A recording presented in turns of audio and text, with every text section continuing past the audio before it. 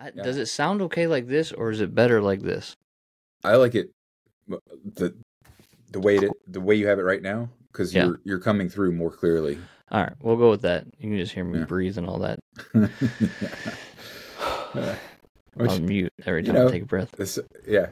Sometimes that adds like dramatic effect of like, oh, I can't believe you just said that, or Tell me yes, that about is, it. I know. you know. But yeah, so yeah, I think we can talk through this, and I think I mean, really, we could probably spend time on just each of those first three things, and I mean, talk a bunch about it. And I don't know if you saw my note with that, but yeah, I agree that teaching ministry, but I think that is just that's a component of his whole The ultimate revelation, right? Which he is the ultimate revelation, right? which we have said. And no, I again, like, just in, and I'm going to introduce it this way too, just so that everybody, like, all cards on the table, because I don't want, like, this is a paper that I had to write for grad school. It needs to be fleshed out more, because I was given a constraint that I, had to be within. So not all of the ideas are fully fleshed. I mean, you've read the paper, or at least glanced at it. You know that it's very surface. Right. Like, it is not fleshed out at all, because I had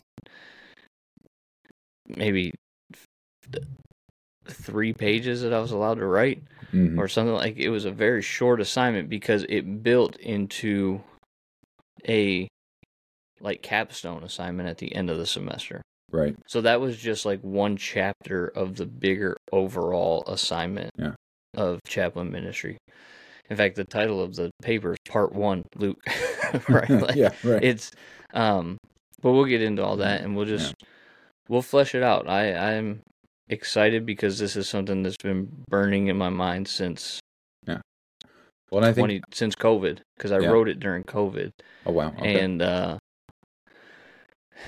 I even, after I wrote this paper, I had emailed my professor, and I said, "Has anybody, to your knowledge, written a book like this?"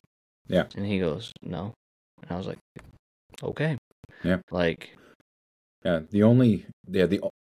I mean, I know that there are books out there that address discipleship, but the only one that I know of specifically that goes kind of like chapter by chapter, verse by verse of anything is The Cost of Discipleship by Bonhoeffer, because he goes through the Sermon on the Mount.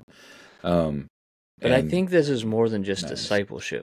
I think this is more of a, hey, this is, I mean, ultimately the theme of this book is sanctification, which is a very misunderstood part of the salvation process. In my, like, the way that I teach salvation is, we talk about salvation because it's a biblical word, but that's really the beginning of the process, right? Because there's salvation, sanctification, glorification. And it's those three things working together that ultimately give us that reward and hope. Yeah. So I tend to, I mean, I agree that sanctification is probably the thing that's most misunderstood. Yeah. Because it is this, because usually questions on sanctification are, okay, what do I do now? Correct. Or now what? Like, people should read from Uncultured Dead. Yeah, right. But the concept of salvation is both a now and a not yet, an ongoing already but not yet. Yeah, a promise made that is fulfilled in time here and now, but also is not realized until Christ returns. Like the wholeness of it, and that's really the thinking about salvation. That, and I forget which Bible. I think it's my 1 Corinthians Bible study. I'm actually going to talk about this. That, salvation is not just simply, okay, my get out of hell free card. Correct. No, it is the promise that God has restored you to Him. Yes. That He is going to restore all things, and that you now partake in that. Yes. It's not saved from something; it's saved to something. Yes. Yeah. and now that does mean there are things you are saved from. Absolutely. Like you don't have the consequence of hell hanging over you. You don't have the reality of death is that it's now just a rest. If you want, like, that's why we put rest in peace on tombstones, and that the working out of all things, and that ultimately evil will be undone. That's all part of salvation, and so it is this. Yeah, it is here in time. It is here in present, and it is belongs to all Christians. But it is also, we see it a mirror dimly now. Then we will see face to face. Correct. So, all right, are you ready? Sure. Here we go.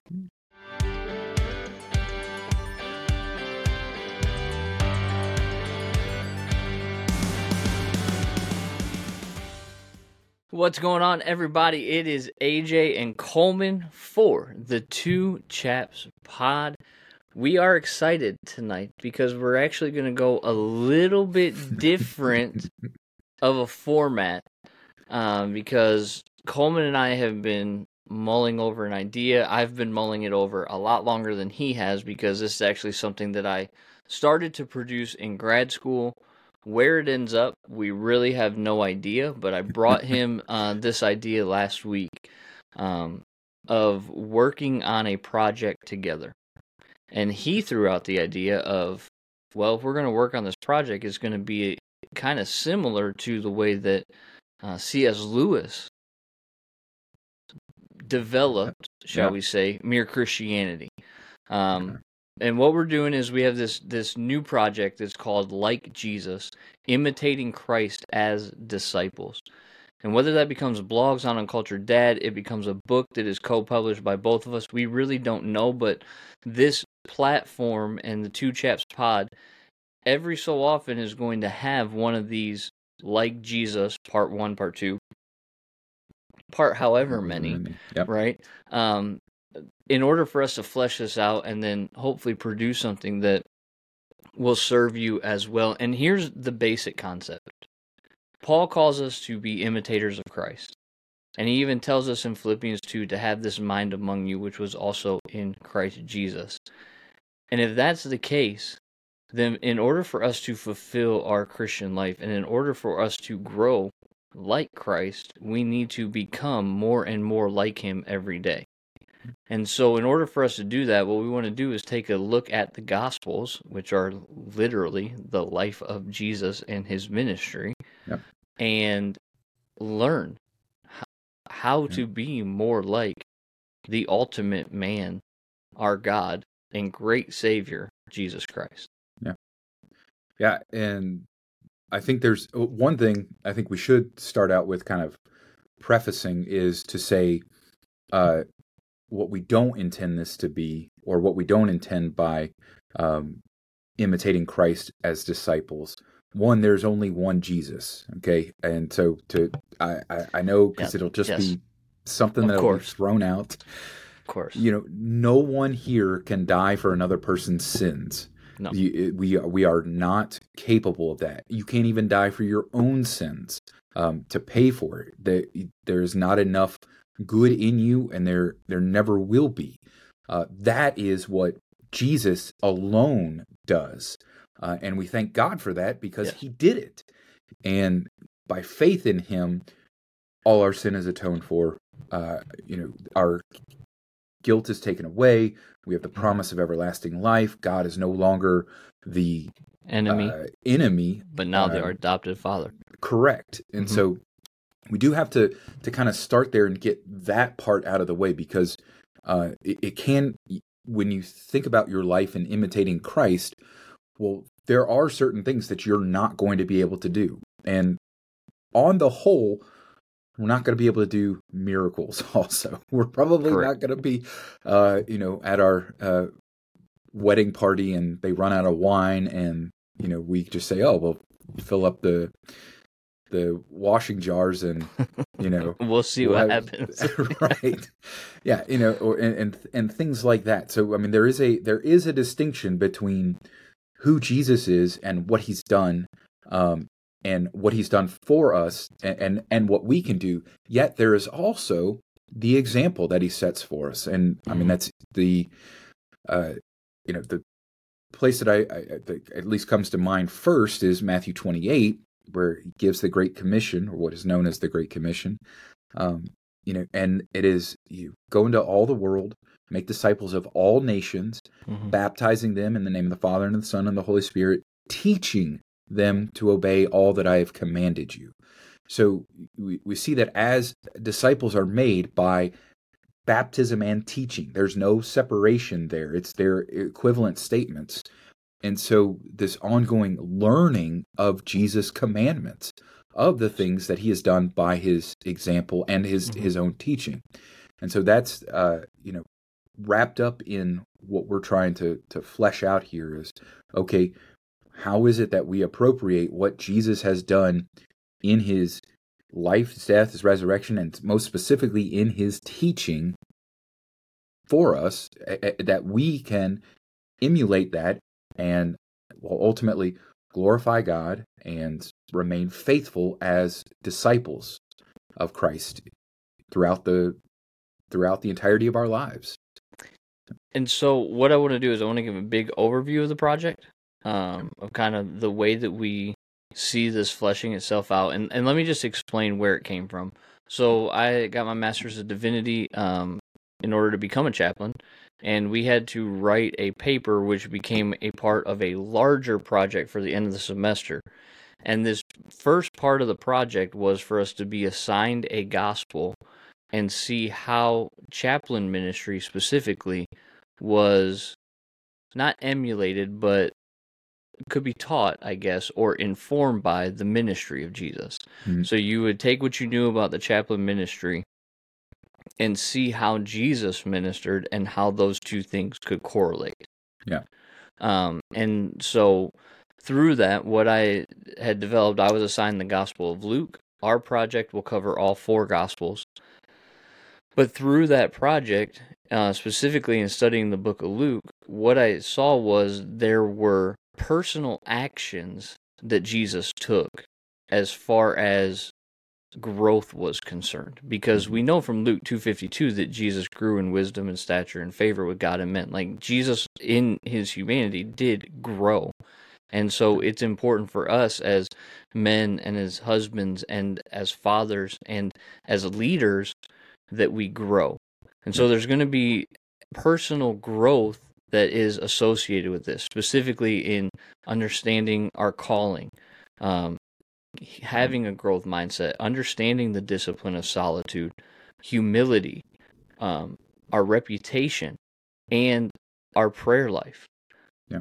Now, those things may merge and the topics may change specifically, but it's going to really center around a lot of those things because, again, this is a fleshing out of these ideas, right? So there were 6 personal actions that Jesus took, or disciplines, or whatever we want to call them, that were personal to him, of things that he controlled. But then there were also 6 ways that he interacted with people, or right, personal interactions that he had with people throughout Luke. Things like his transient ministry and going where the people were. Jesus was constantly on the move, and he even told his disciples at one point in the Gospels, you're serving a master who has no home. Right. I have nowhere to lay my head, right? Yeah. Which is evident by the fact that he was constantly moving, but he was also very truth-filled, obviously, because he was the truth. He was also empathetic and unbiased in the way that he dealt with people. He was very intentional with the way that he dealt with people. I think specifically about the way that he handled the lepers, right? Where he reached out and touched the lepers. Yeah. That's very intentional, right? And then obviously, ultimately, we know that Jesus' ministry was very sacrificial, and that was the entire point of his ministry. And again, those things may change as we flesh this out and as we look at the other Gospels and how they all kind of paint this picture of Jesus's ministry, but that's the overarching idea. What are the personal actions that we can take as men and as husbands and as dads and as leaders? And then what are the personal interactions, how we interact with those around us in order to serve and to love and to train? Mm-hmm. And that's kind of the jumping off point. Yeah. No, I think those are good. And I would also caveat that with, these are not exhaustive of everything, but these are huge, kind of markers of who Jesus is for the people that he's interacting with right then and there in that time. And then also just the major events that, that are teaching moments for us to say, oh yeah, okay, it is true that the Gentiles love those who treat them well. You have to love your enemies, that kind of, and so this all these really challenging things from Jesus, but they're also corrective in the sense that there is a way that we were, and this ties back to our favorite topic, there was a way that we were created in the beginning to be God's creatures and to live in that perfect fellowship with him and with one another. We often forget that, as God created Adam and Eve together for each other, they were created really in perfect harmony with each other. And so you start to flesh out those things of, well, when Jesus comes and he reaches out and touches the leper, completely breaking any of the societal norms and even the Torah, like in a sense, because what should have happened is Jesus should have become unclean, but instead what happens? The leper becomes clean, right? And the leper is restored to the community and all that. So we see these things and try to embody them and carry them out within our communities, and communities being all the way down to the smallest unit, the family, to the next largest unit, the groups of families that come together as church, to the larger units outside of that, the place in which the church lives, the city, town, whatever size it is, to all the way to the ends of the earth. So, which is ultimately what the Great Commission was, right? Correct. Judea, Samaria, and the ends of the earth. Right. And so I'm excited because I also think it'll give us a obviously you wrote it with the intent for chaplains as kind of how does this, but when we think about, and I'm going to use a Luther quote here, and I probably have said it before, but Luther once quipped that a father is a priest in his own household. So meaning that he is the one who stands in as the representative for God to his family. And so when we think about, okay, yes, chaplaincy is a specific type of thing. Being a pastor is a specific type of ministry. You're called, you're ordained into it, you're whatever, you're set apart for that specific job. But as fathers, you still have to carry out many of those roles with your family. And I think that's one thing that gets maybe lost in translation or not focused on when it comes to discipling dads. But you have to understand that as a dad, you are your child's, and as a husband, your wife's first pastor. Yes. You are the one that is meant to shepherd them as a family unit and disciple them. That's why we always say, right? Love, serve, train, protect. Yeah. And and provide. Like, the training is part of your duty as a father, which is why I think this is going to be such a big deal, this project, because like the first thing that we have written down in our introduction, right? Jesus' ministry was a teaching ministry. Right. I mean, he was the master teacher. Yeah. There was nobody that was a better teacher or even interpreter of the law, to the point that when Jesus was even 12 years old, he was confounding yes. scholars of that time. Right. And in order for us to be like Christ, in order for us to, grow into that image and really honor our calling, we have to be stewards of the teaching that Christ laid forth. And I understand and I know that, and I'm going to let you go on this one, but the teaching aspect of his ministry was a smaller part of what was the ultimate purpose of his ministry, right? Which was revelation. Correct. Yeah. And I mean, when we think about, so Hebrews is what comes to mind for this, in many various ways, Hebrews 1, many various ways God spoke to his people of old by the prophets, but now in these last days, he has spoken to us by his Son, so that everything that we are supposed to know about God is found in Jesus. And so that's ultimately who he is. And I say that is distinct, or at least encompasses the teaching aspect of it, because what you learn about God and what Jesus does is his love, his grace, his mercy, his compassion for each and every one of us, that God would send his Son into the world to as we say in one of our liturgical prayers, to bear our sin and be our Savior. Just like, again, kind of the alliterative aspect of it. But so that's the whole thing, and that this is God's revelation. You cannot know the true God outside of Jesus Christ, and that this is, Well, and you stopped a verse short in Hebrews. Oh, okay. Because what does verse 3 say? Who is the exact imprint of his nature. So to know God is to know Jesus. Right, which is 1 John. Right. And probably multiple places in the epistles of John. And in the gospel, that this is that they would come to know me and the one who sent me, as Jesus is talking, and by knowing this, by believing this, having eternal life.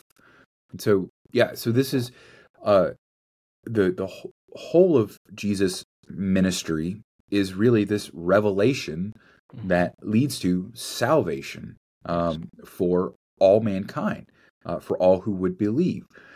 But yet Jesus is not walking around with us today, healing the lepers and, or the cancer patients, or, whatever, as he was back in the first century, in modern day Palestine, modern day Israel, that area. So what does last now, though, is his teaching. And that is, going back to your point, he is the greatest interpreter of the law because he wrote it, and he is the fulfillment of the law too. Correct. That's the other thing to think about, and that what is written, both in the Old Testament, finds its fulfillment in Christ, but then also is written down for our learning that would point us to Christ. So it is, again, the teaching of this. Wasn't it Spurgeon that said, you don't have to look far in Scripture to find Christ preached? Or it's something to that effect. I mean, if he didn't, that's a good quote. But if not, then just say it was A.J. Riley. But it was from Genesis to Revelation, every word is pointing to who Christ was. Yeah, well, that's Luther says something to the effect of Jesus' blood comes through the words on every page of Scripture, and that's true. That everywhere when you come to kind of the realization that Jesus is the key to all of Scripture, then he is there, because again the concepts of revelation and salvation start to appear on every page, that this is what God is intending for us and what he is intending to do. That right in Genesis 3. Genesis 3:21, right? When God clothed them with the skin of animals. I mean, that is the greatest foreshadowing that could take place. Well, yeah, that. But I would even back it up to Genesis 3:15. Yeah, That proto-evangelion, the right, gospel before the gospel. right. That uh, he will crush your head, talking to the seed of the woman, talking to the serpent. And that this is there will come someone who will end evil and who will redeem this world, and I that told you what is the Jesus Christ. big Bible storybook calls him. Yeah, you did. Now I can't remember. So, like, right when you're reading about the fall and stuff, it talks about how there will be a snake crusher. Yes, that's right. to come. And I was like, yes, because I hate snakes, and any snake, the only good snake is a dead snake. Yeah. And so when I read snake crusher, I'm like, I like that term. Yeah. Right? Because it's true, but it's to get back on topic though. Yeah. Since I had to take my moment to say how much I hate snakes. It's a biblical fear of snakes. Let me just put it that way. Okay? Like, I feel very justified in my theology of hating snakes. Okay. But the teaching of Jesus is oftentimes, I feel like it can be misunderstood. And actually, when we were at service this past Sunday, my dad is the pastor, and he goes, "I'm thankful that the disciples often were as confused as we were." Right.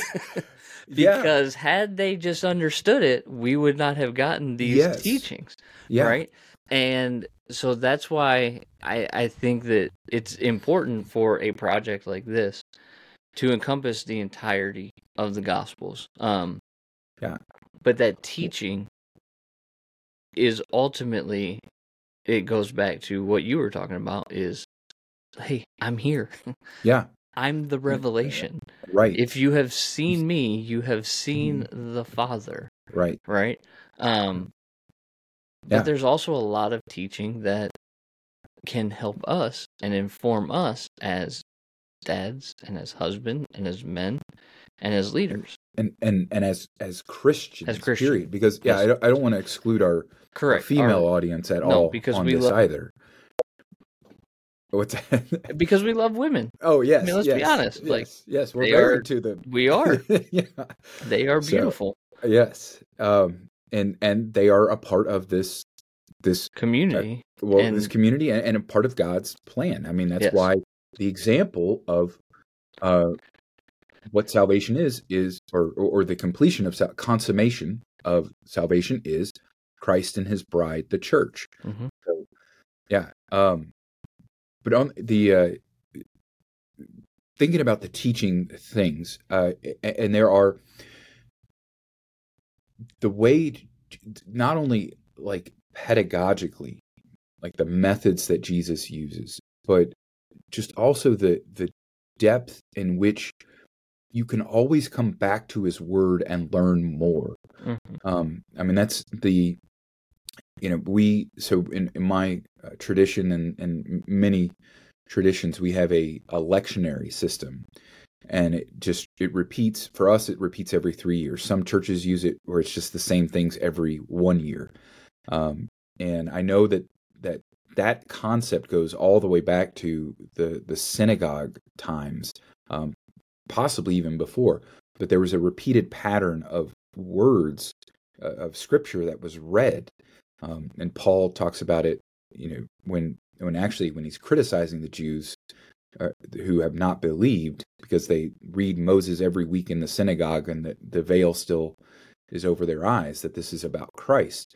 But that the reality is that each and every time you come to something that Jesus teaches or does, which is also you learn from His actions, there's just more and more to take away. The example that I heard in a presentation, and I like this, I haven't fleshed it out at all, but just the imagery of it makes sense, is this idea of fractals, and that as it splinters off, it becomes more and more, and it just goes on for infinite. And I really think that there's an element of that in Scripture itself. And should that surprise us? No. Who wrote it? God. Right. Using the hands of men, yes, but it was inspired by the Spirit, that we might continue to grow in this word, that we might continue to imbibe it, and just that becomes the source of life for us. So, any specific examples from the gospel that you've come back to and you're like, oh, that's new? Yeah, or not new, but like, ding, ding, ding. Or there's a different take on it. So I mean, the parables are usually ones that do that, because there's and I could say this over the course of life, more than just simply what I've preached on in my time of preaching, but that you begin to see. So, for example, the parable that I preached on just a couple of weeks ago was the parable of the wicked tenants, the wicked farmers, and it's another thing. This is just a critique, sort of the eternally sovereign version. But in order to help people understand what's going on in the Bible, people have put in subtitles and whatever section headers of like, what is this that you're about to read, which is helpful in a lot of places. But the one thing can be a crutch. It can be a crutch, but it can also be misleading in terms of what you're expecting to find in the parable. So the parable of the wicked tenants, which it is about the wicked tenants, but actually it's more about the owner of the vineyard. So the parable, as Jesus tells it, is, and he's almost quoting verse by verse Isaiah 5. A master builds a vineyard, he puts a wine press in it, puts a fence around it, and he hires tenant workers, and he goes to a far off place. When the time for the fruit arrived, when the season of harvest came about, he sent servants to get his fruit. And what hit me in reading it this time was and so the servants come, the tenants kill them, beat them, stone them. The master then sends more servants. And it was in the connection of those two things that God is intent on having his fruit, or the master is intent on having his fruit. And obviously you start to put the parallels together, that this is God who wants his people.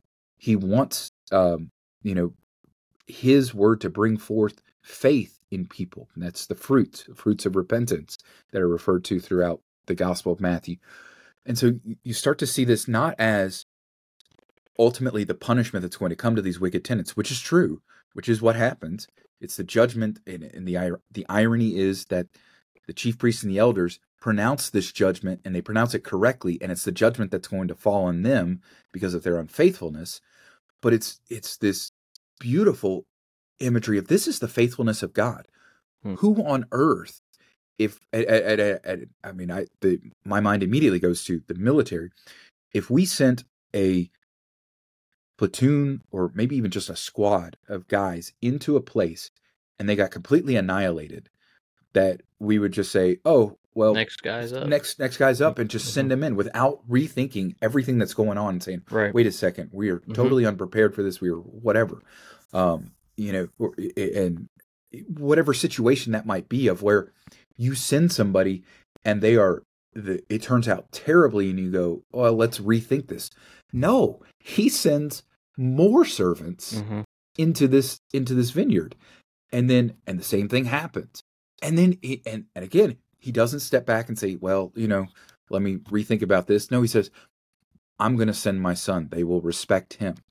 And so you get this picture of, this is how much God cares for his vineyard, his creation, his people, that he is willing to endure even the rejection of his servants, so that they would just come to believe everything that's there belongs to him. So yeah, that kind of a lengthy example there, but that was when I read through it in my preparation for the sermon from a couple weeks ago, that was what really stood out to me of like, who is a God like this? That this is how patient and kind and loving that he is.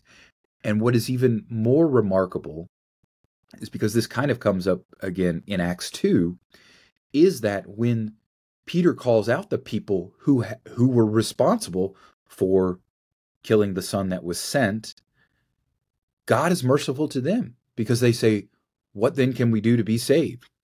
Repent and be baptized, every one of you, in the name of Jesus Christ for the forgiveness of your sins. And it's just like, this is incredible that our God does it. It's literally unbelievable, and you can't come to believe it without the Holy Spirit working. So correct. So I know that went down a rabbit trail. No, that was good. Yeah. That was good, and I say that because there's one that sticks out to me. Specifically when we were talking about teaching. You brought up parables, right? And I heard somebody say, parables are kind of like a movie preview. I tell you the kingdom of heaven is like, and then he gives like a preview, but not the whole thing, which I thought was an interesting take. Okay. But I always like the moments of Christ teaching when he's being confronted. Yes. By the lawyers or the scribes or the Pharisees, yeah. Right? And in one of those sections where they ask him, why he hangs out with the sinners and, them, and he gives them the parable of the lost sheep, and then he gives them the parable of the lost coin, and then that follows that right up with the prodigal son, all three of those stories right in a row. Right. And he starts with the lost sheep, saying that there's rejoicing in heaven when one returns to the fold. Yeah. But then in the parable of the lost coin, he doubles down on that and says there's rejoicing in the presence of the angels when that sinner is brought home. And that was always taught to me of, well, there's this big party in heaven that goes on when a sinner repents, right? The angels and all that.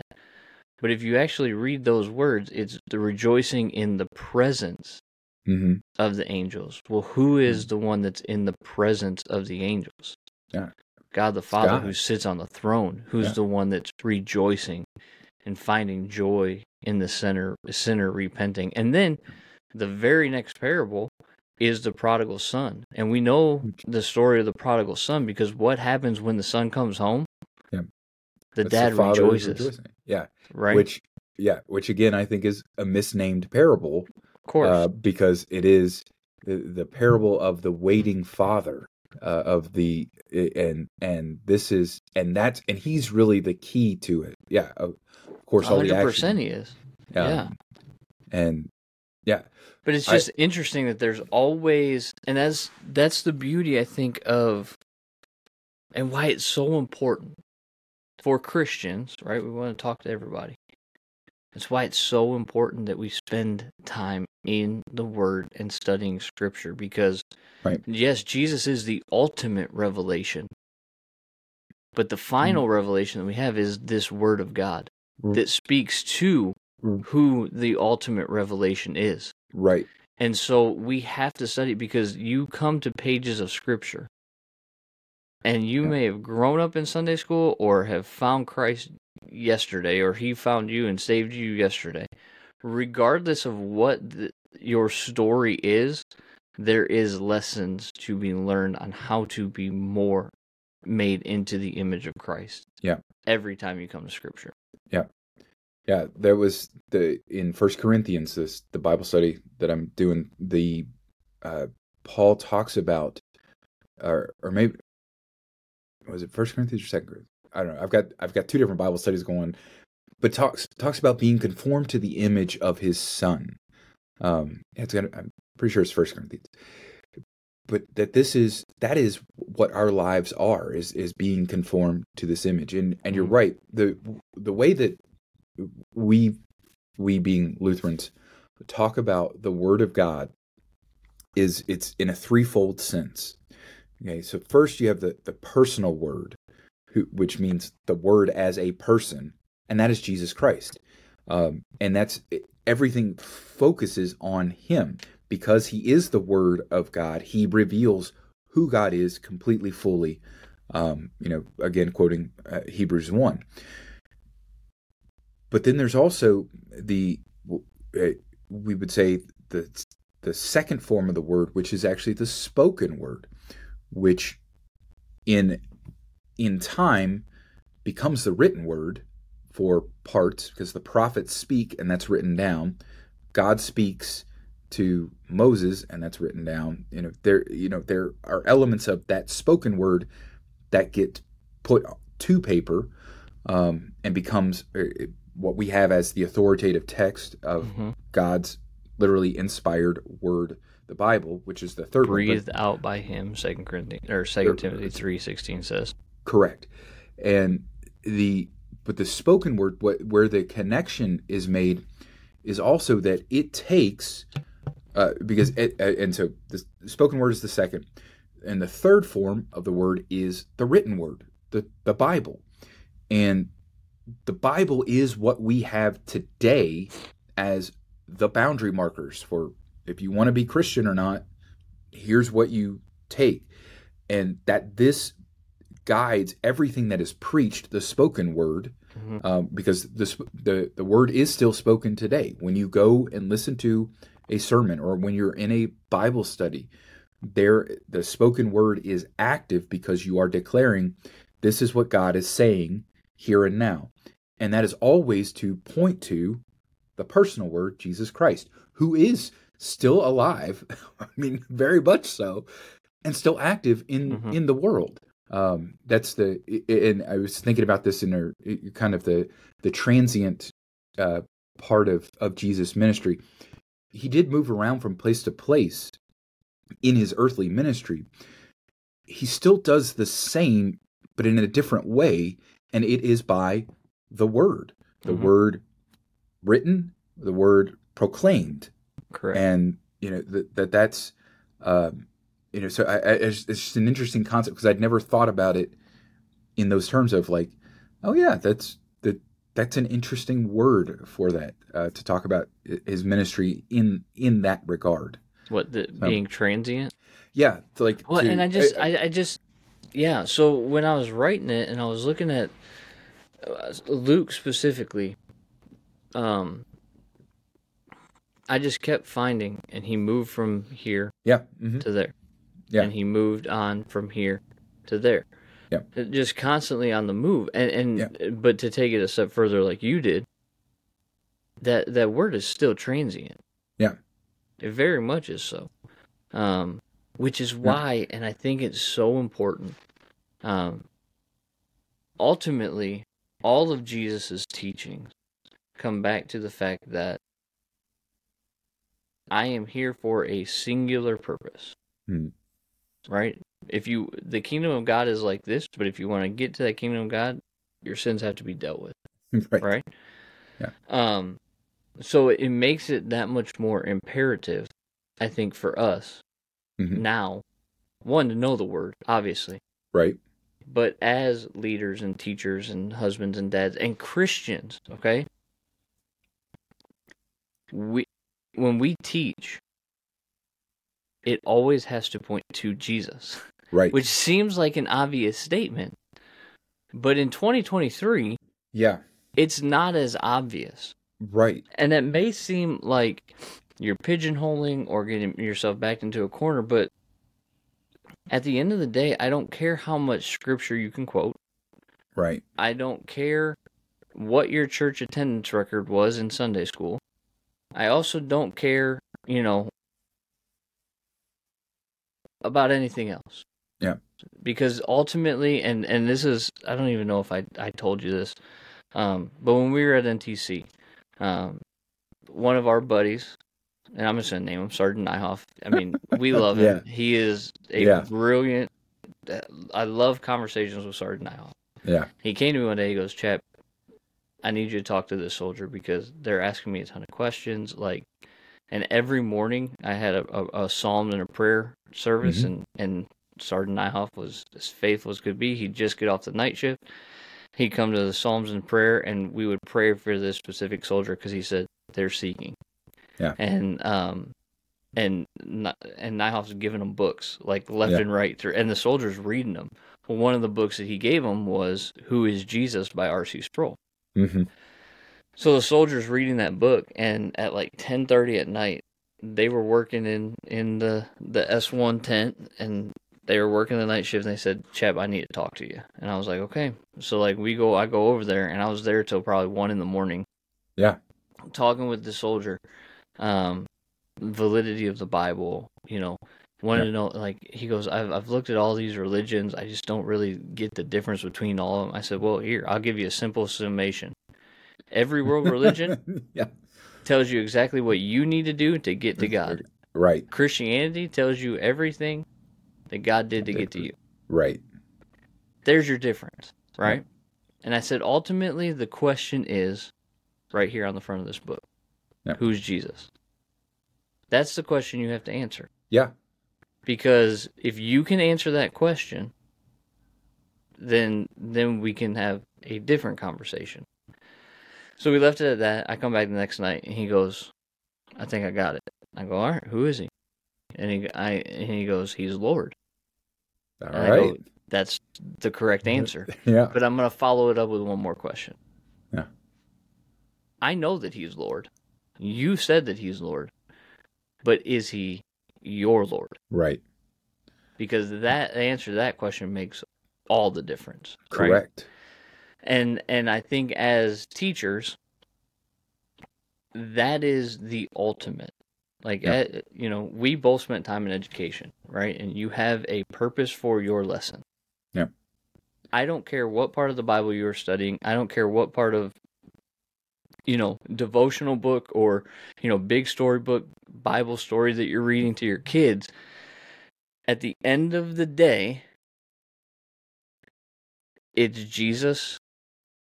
It's Jesus. It's Jesus. And I'm going to keep plugging this big storybook Bible because it is every time it ends with, yes, Moses was a deliverer. Bless you. Excuse me. Sorry. Yes, Moses was a deliverer, but there was a greater deliverer that was coming. Right. And it always ends that way. It always points like, hey, there's someone else coming that's greater than David. Yep. There's someone else that's coming that's greater than Josiah, right? They're like, just continue. And it was like, man, I that's why I think this project is such a big deal, right? Yep. Because, we can talk about Jesus, but like, let's actually study his life so that we know how to become more like him. Right. Well, and to comment on something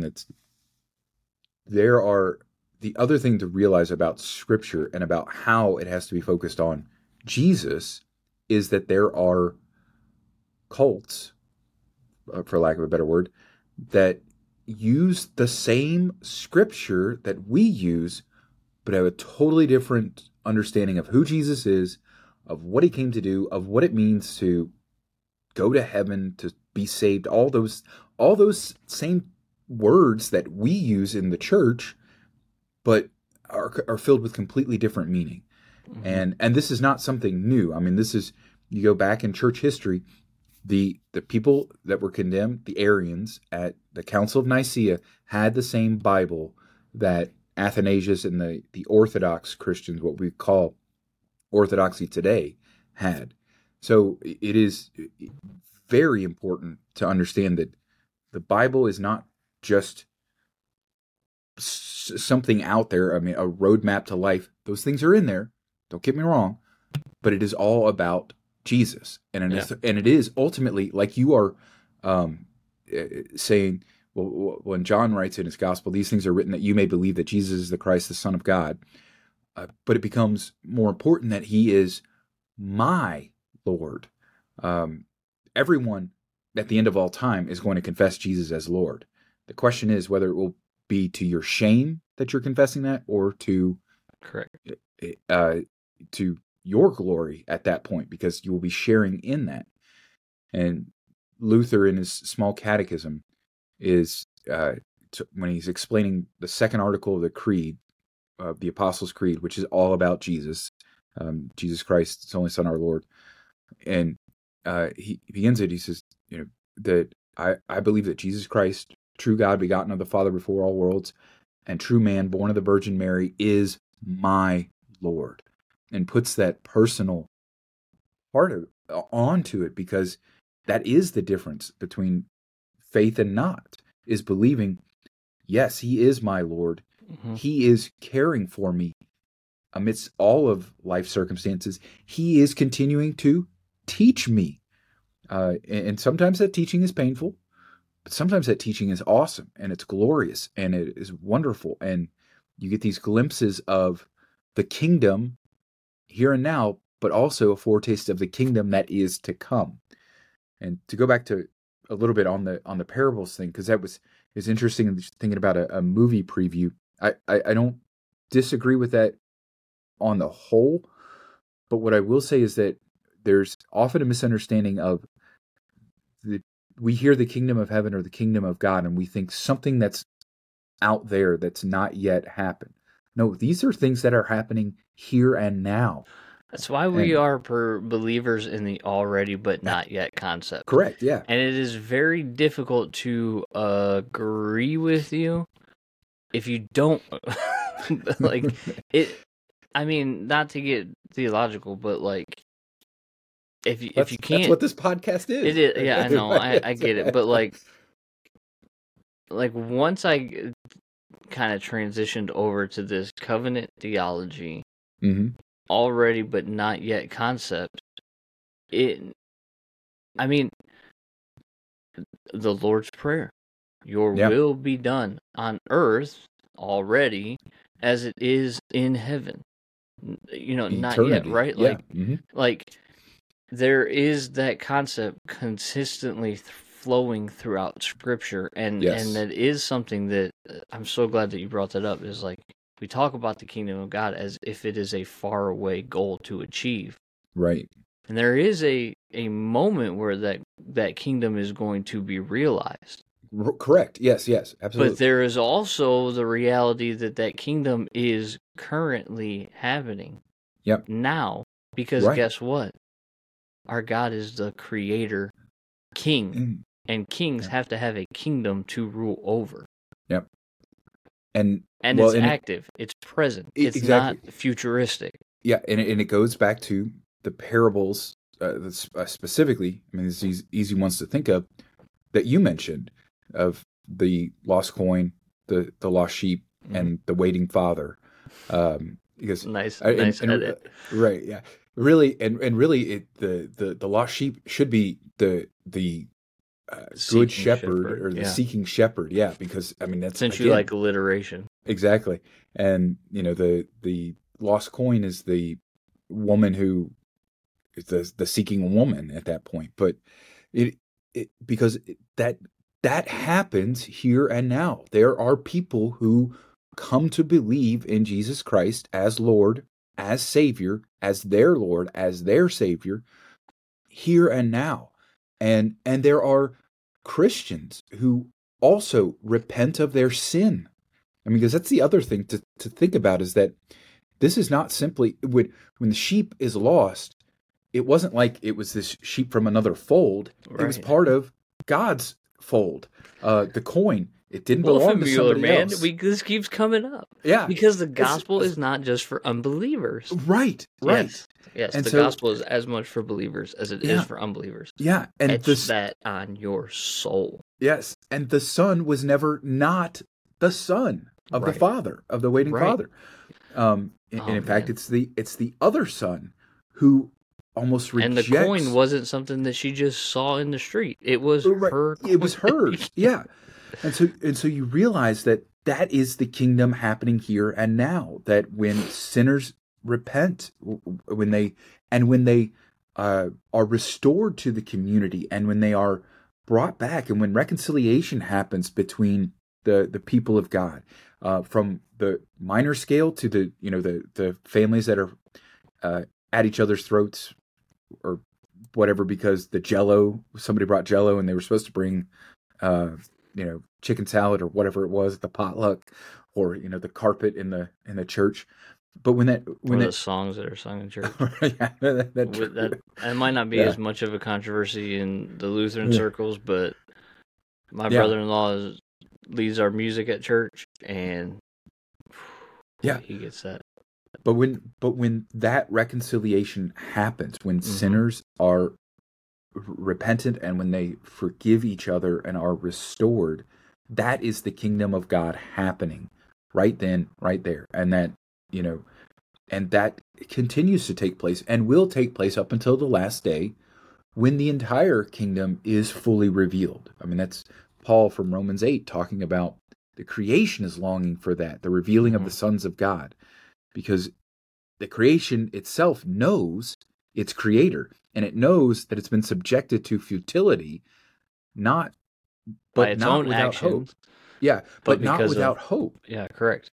And so that this will come to fruition someday, and we're longing for that. And that's another thing with our own Christian walk, is to long for that kingdom to be revealed, longing for Christ to return, and holding on to that hope, going, he is going to come back someday soon, and he is going to make all things right.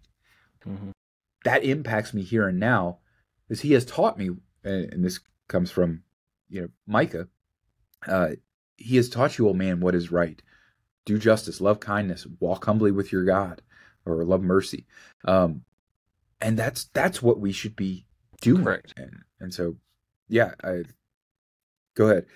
I just am agreeing with you. Like it's, and that's why, again, this project is happening. It's something that I think, I know it's going to be beneficial for us, because obviously we're going to be studying about Jesus, and then we're going to produce something through these podcasts, through blogs, through books, something that hopefully will also encourage you.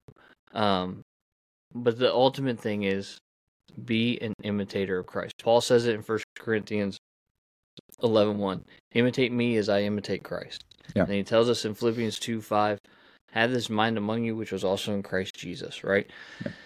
And that is the ultimate goal of this project. There will be more podcasts like this. You can check them out on YouTube. They'll have a different graphic than what our normal podcast has. There will be a separate playlist that you can play these from as well. But we hope that you will join us in this project as we flesh out this idea of being like Jesus, imitating Christ as disciples.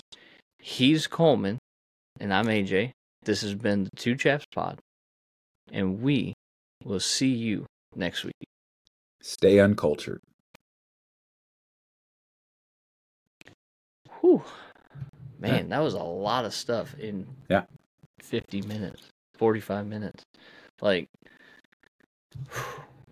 I think, and I don't know, remember when you used to do the do-outs? Yeah. Mm-hmm. So the way I do our videos is there's a software that will transcribe everything. It's not perfect transcription. Mm-hmm. But what I think I can do is, like, I've got a folder like Jesus on the Google Drive. We'll just create a separate folder for every chapter or whatever, and I'll throw that transcript in there, and we can, then that way we can review. Yeah. Whew, man, that was good. Yeah. Man, when I heard that about the rejoicing in the presence of angels, I was like, that's a game changer. Well, yeah, and I didn't bring this up because I didn't know. And then I didn't realize that was the parable right before the waiting father, but it just flows, right? Like, and I was like, okay, but what didn't you bring up? So when Jesus actually introduces it, it is one, he told them, or at least the way Luke introduces it, the way he writes it, he told them this parable. So it's like one continuous story, even though it's three different things. Right. And so, yeah. But Yeah, he told them this parable saying, yeah. Right. And so, and then the other, I mean, and those are parables that you just like keep going back to going, there's more here. Because yeah, it is the shepherd who seeks, and it, I mean, I just think about, and I've asked some farmers, like, do you know your sheep? Like, do you know how many you have and how many you're supposed to? And then, and I haven't asked them, like, what's the economic, let's say you lose one sheep. What's the economic worth of that? Is it worth you going, risking your life to go find that sheep? Because that's the other thing. It's like the sheep is not, we get the impression it's not in a safe place. I wonder if contextually or culturally it would be different now than it was then, though. Economically. Yeah. You know what I mean? Maybe. Yeah. Well, so it may not be economically advantageous for a shepherd now to do that. But back then, I mean, that was... Yeah. Yeah, well, yeah, if that was their livelihood. But even that, I mean, it's like 1 out of 100. It's like, and because the other thing is he leaves the 99 in the open field, which is like, well, isn't that where predators can come and get them, and where they could all wander off themselves in totally different directions, Mm-hmm. So yeah, that was one of my professors talked about with parables. Look for the absurd thing in them, and that's where you find God working. Like, that's his well thing. That's the absurd, right? Is leaving the 99 in an open field, right? Yeah. So, and that was good. Yeah, that was good. Did I show you I showed you my to-do list, right? No, I think you said something about it, but this is just until the conference in November 11th. And some of these are not like, that's one page. There's the next page. Oh, nice. And there's the final page. Oh, wow. Okay. But it's, and some of them are like weekly things that need to be done. So like they're on here once, but they need to be done weekly. Some of them are like, get them done and cross them off. Like, I crossed off 10 different things today. Wow. When I tell you it's been a week, and then on top of that, what we're dealing with at the unit.